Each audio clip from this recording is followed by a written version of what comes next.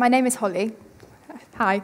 Lovely to see you. I've been here about 3 years now, and it's wonderful to be with you tonight. Thank you for having me, and thank you for coming. We are going through a bit of a series at the moment called Encounters with Jesus. We're looking at the times where he came across people on the road, came across people in everyday situations, because we live life in the everyday. And we want to learn more about what it's like to seek God, to walk with Jesus through every day. And what better way than looking at Scripture and looking at Matthew, Mark, Luke, and John, at the accounts of Jesus' life as he came into contact with people. These significant meetings we've been delving into for the last few weeks, we've looked at a whole variety of them, and today we're in John 5. So if you'd like to, grab your nearest Bible. There are some down here. You might want to switch it on your phones. Jesus can see if you're looking at Instagram, just saying. But we are going to look at the verses from 1 to 17, John 5, 1 to 17. And they're going to come up on the screen as well. After this, there was a feast of the Jews, and Jesus went up to Jerusalem. Now there is in Jerusalem, by the sheep gate, a pool, in Aramaic called Bethsaida, which has 5 roofed colonnades. In these lay a multitude of invalids, blind, lame, and paralyzed. One man was there who had been an invalid for 38 years. When Jesus saw him lying there and knew that he had already been there a long time, he said to him, "Do you want to be healed?" The man answered him, "Sir, I have no one to put me in the pool when the water is stirred up. And while I'm going down, another steps down before me." Jesus said to him, "Get up, take up your bed and walk." And at once the man was healed, and he took up his bed and he walked. Now that day was a Sabbath, so the Jews said to the man who had been healed, "It's the Sabbath.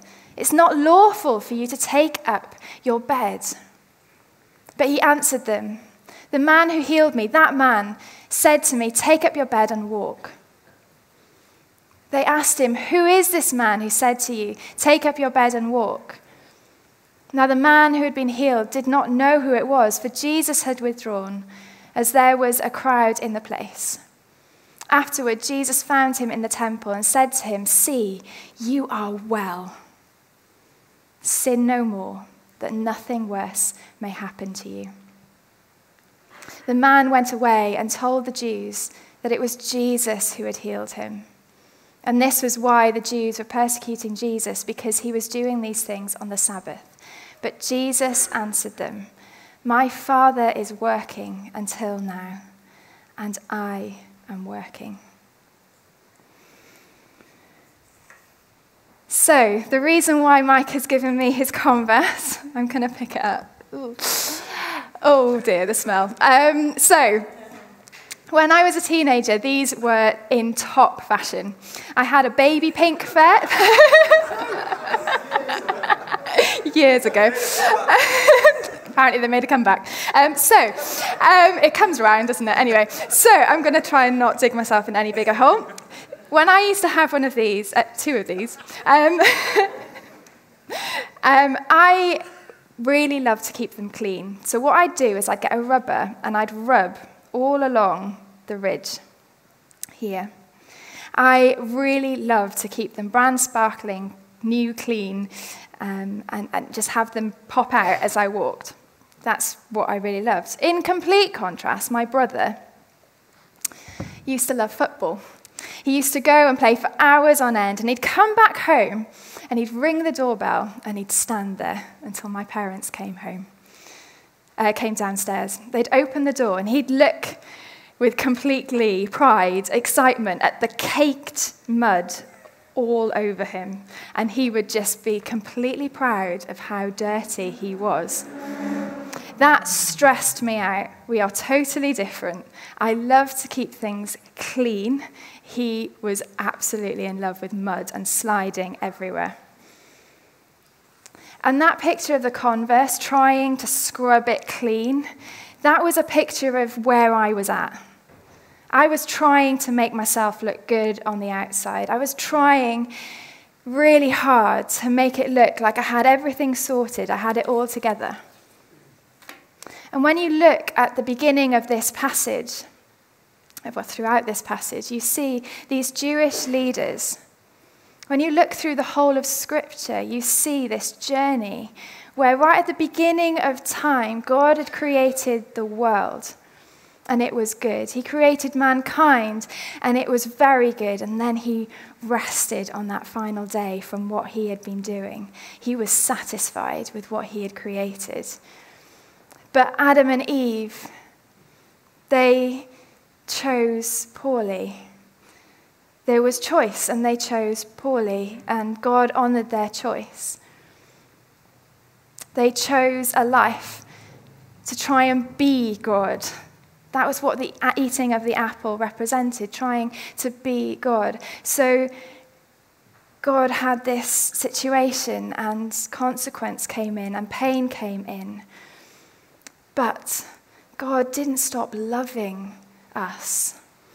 So he gave his people laws, because the relationship with God had been fractured. The relationship with themselves had been fractured. The relationship with each other had been fractured. And the relationship with creation had been fractured. And God gave them laws, 613 of them, to help them live well.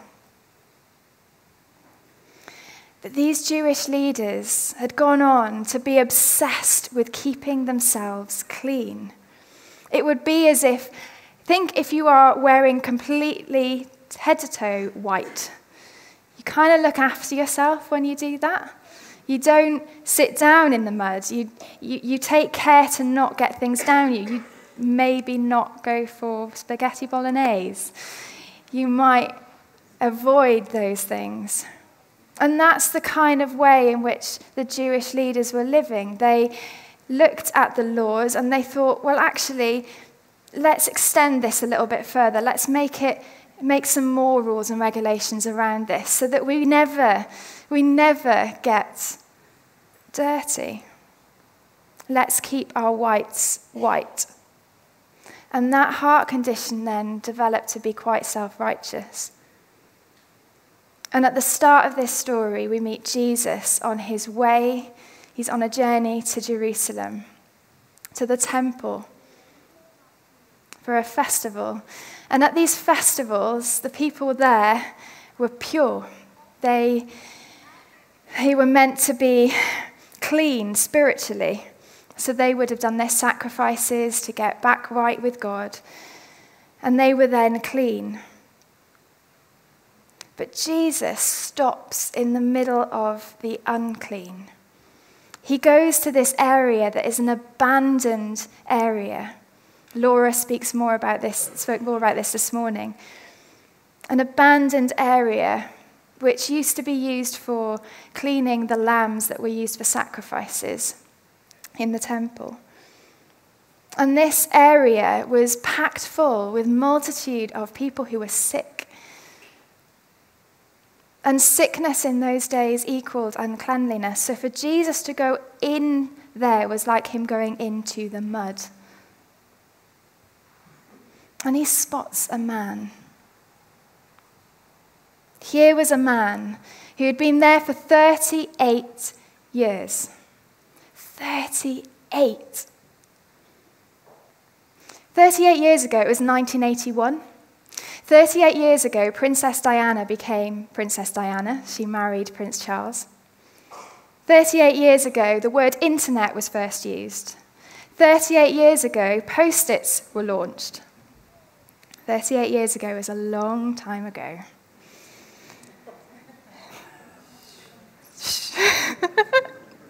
It was before I was born. In Proverbs 13, the writer writes, "Hope deferred makes the heart sick." That was a long time for him to be in a lot of pain. A long time to be prevented from doing things. Lost hope. a sick heart. But Jesus sees him and he loves him. He finds out about him. He initiates a conversation with him and he asks a question. Do you want to be healed?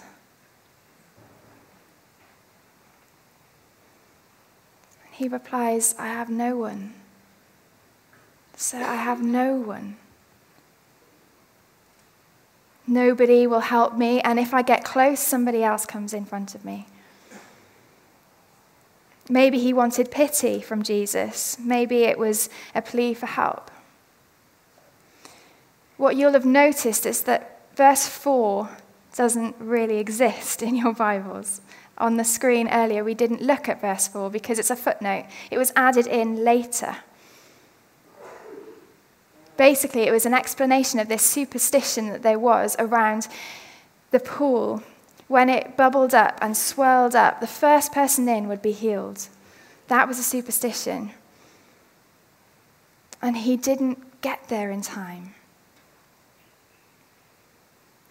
But the question that Jesus asked, it may sound like a very strange question to ask, but it was a question that had a question behind it. Will you own the responsibility of your life changing to be different? Do you know that it's going to change? That this 38 years of this being your home, this being your community, this is all going to change. And this isn't a healing that's based on faith. This isn't a healing that where this man knew who Jesus was. He calls him Sir, and he doesn't know who he is. Jesus loves. Last week, Tim looked at the passage just before this, and one of the things he said was that God's power is always motivated by love. Always. And this is grace. It doesn't depend on his earning this. It doesn't depend on this man doing anything. He's told to get up, pick up his mat, and walk. Tim Keller's written an article based on this, and he paraphrases Jesus as saying, I'm not taking you to the water. I am the water. Just a few verses before, in John 4, Jesus has an interaction with a woman at the well. And he says, anyone who drinks this water will soon become thirsty again, but those who drink the water I give will never be thirsty again. It becomes a fresh, bubbling spring within them, giving them eternal life. I am the water, is what he says. I am the way, the truth, the life. That's what Jesus is saying in the midst of all of this. And this man gets up, picks up his mat, and he walks.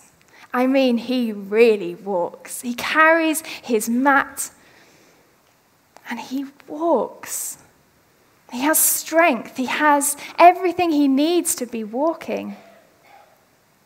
And he goes, and this is drawing attention. And it's drawing attention from the Jewish leaders too.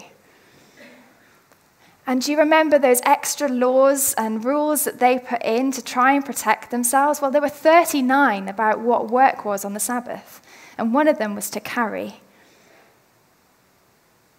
This wasn't the law, this was extra. And they were blaming him. They were saying, what are you doing? No compassion. What are you doing walking, carrying that mat? And perhaps out of fear, he says, it was that man. That man healed me. He told me. He told me to pick up my mat and carry it. And he turns around, and there's just a crowd.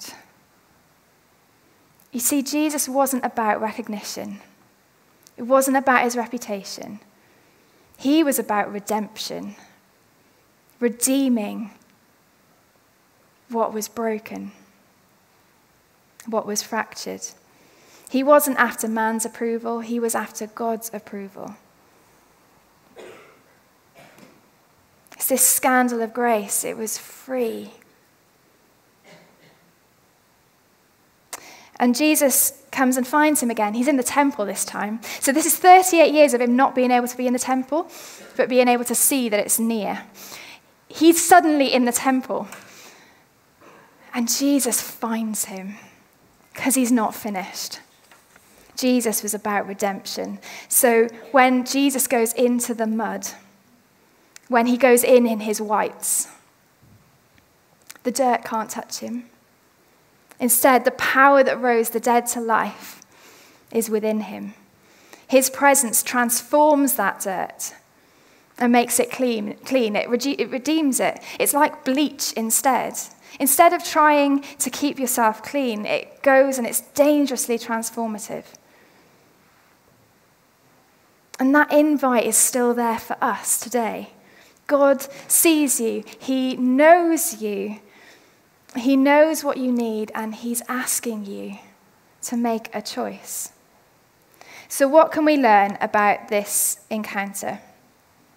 Well, Jesus didn't care about his reputation with the Jewish leaders. Jesus went into the midst of the outcasts of society. It was countercultural. Rowan Williams, who was one of the former archbishops, said, "Where are the baptized? They're where humanity is most at risk, amongst the disordered, the disfigured, the needy." Jesus ate with tax collectors. He spent time with the sick. Jesus stepped into the mud for us.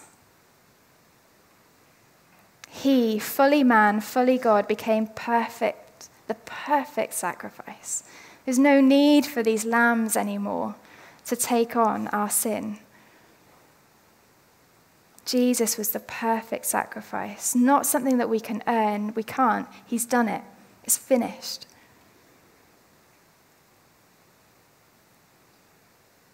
He was separated from the Father on the cross. He took on the weight of sin and defeated death as the perfect sacrifice. He was raised from the dead just 3 days later. And this freedom is available to us today. This wonderful bunch of people who are going to get dunked for the kingdom, they're our brothers and sisters, and they're going to declare that right now. You see, baptism is a picture of what Jesus did on the cross. The dying to self and the rising to walk into the newness of life that brings freedom and joy and hope. Living life with God. And this is an open invitation for us all. His arms are wide open. It's not about living life striving, trying to get yourself clean. This is about our character, that the God of heaven that created you wants to release you and make you clean. As somebody recently told me as they gave their life to Jesus, I feel alive. I feel alive. So let's live lives not about recognition, not about reputation, but instead, like Jesus, let's be about redemption, about whoever's in front of us. Let's love them and let's love him. So let's pray. Lord, thank you that it's not about us doing, that we just need to be. Thank you, Lord, that it's not about us striving to be holy, but you've set us apart as your children. And so, Lord, as we leave this place, would you be helping us see with your eyes and love with your heart, to be following you? Would you fill us with your love, Lord? In your precious name, amen.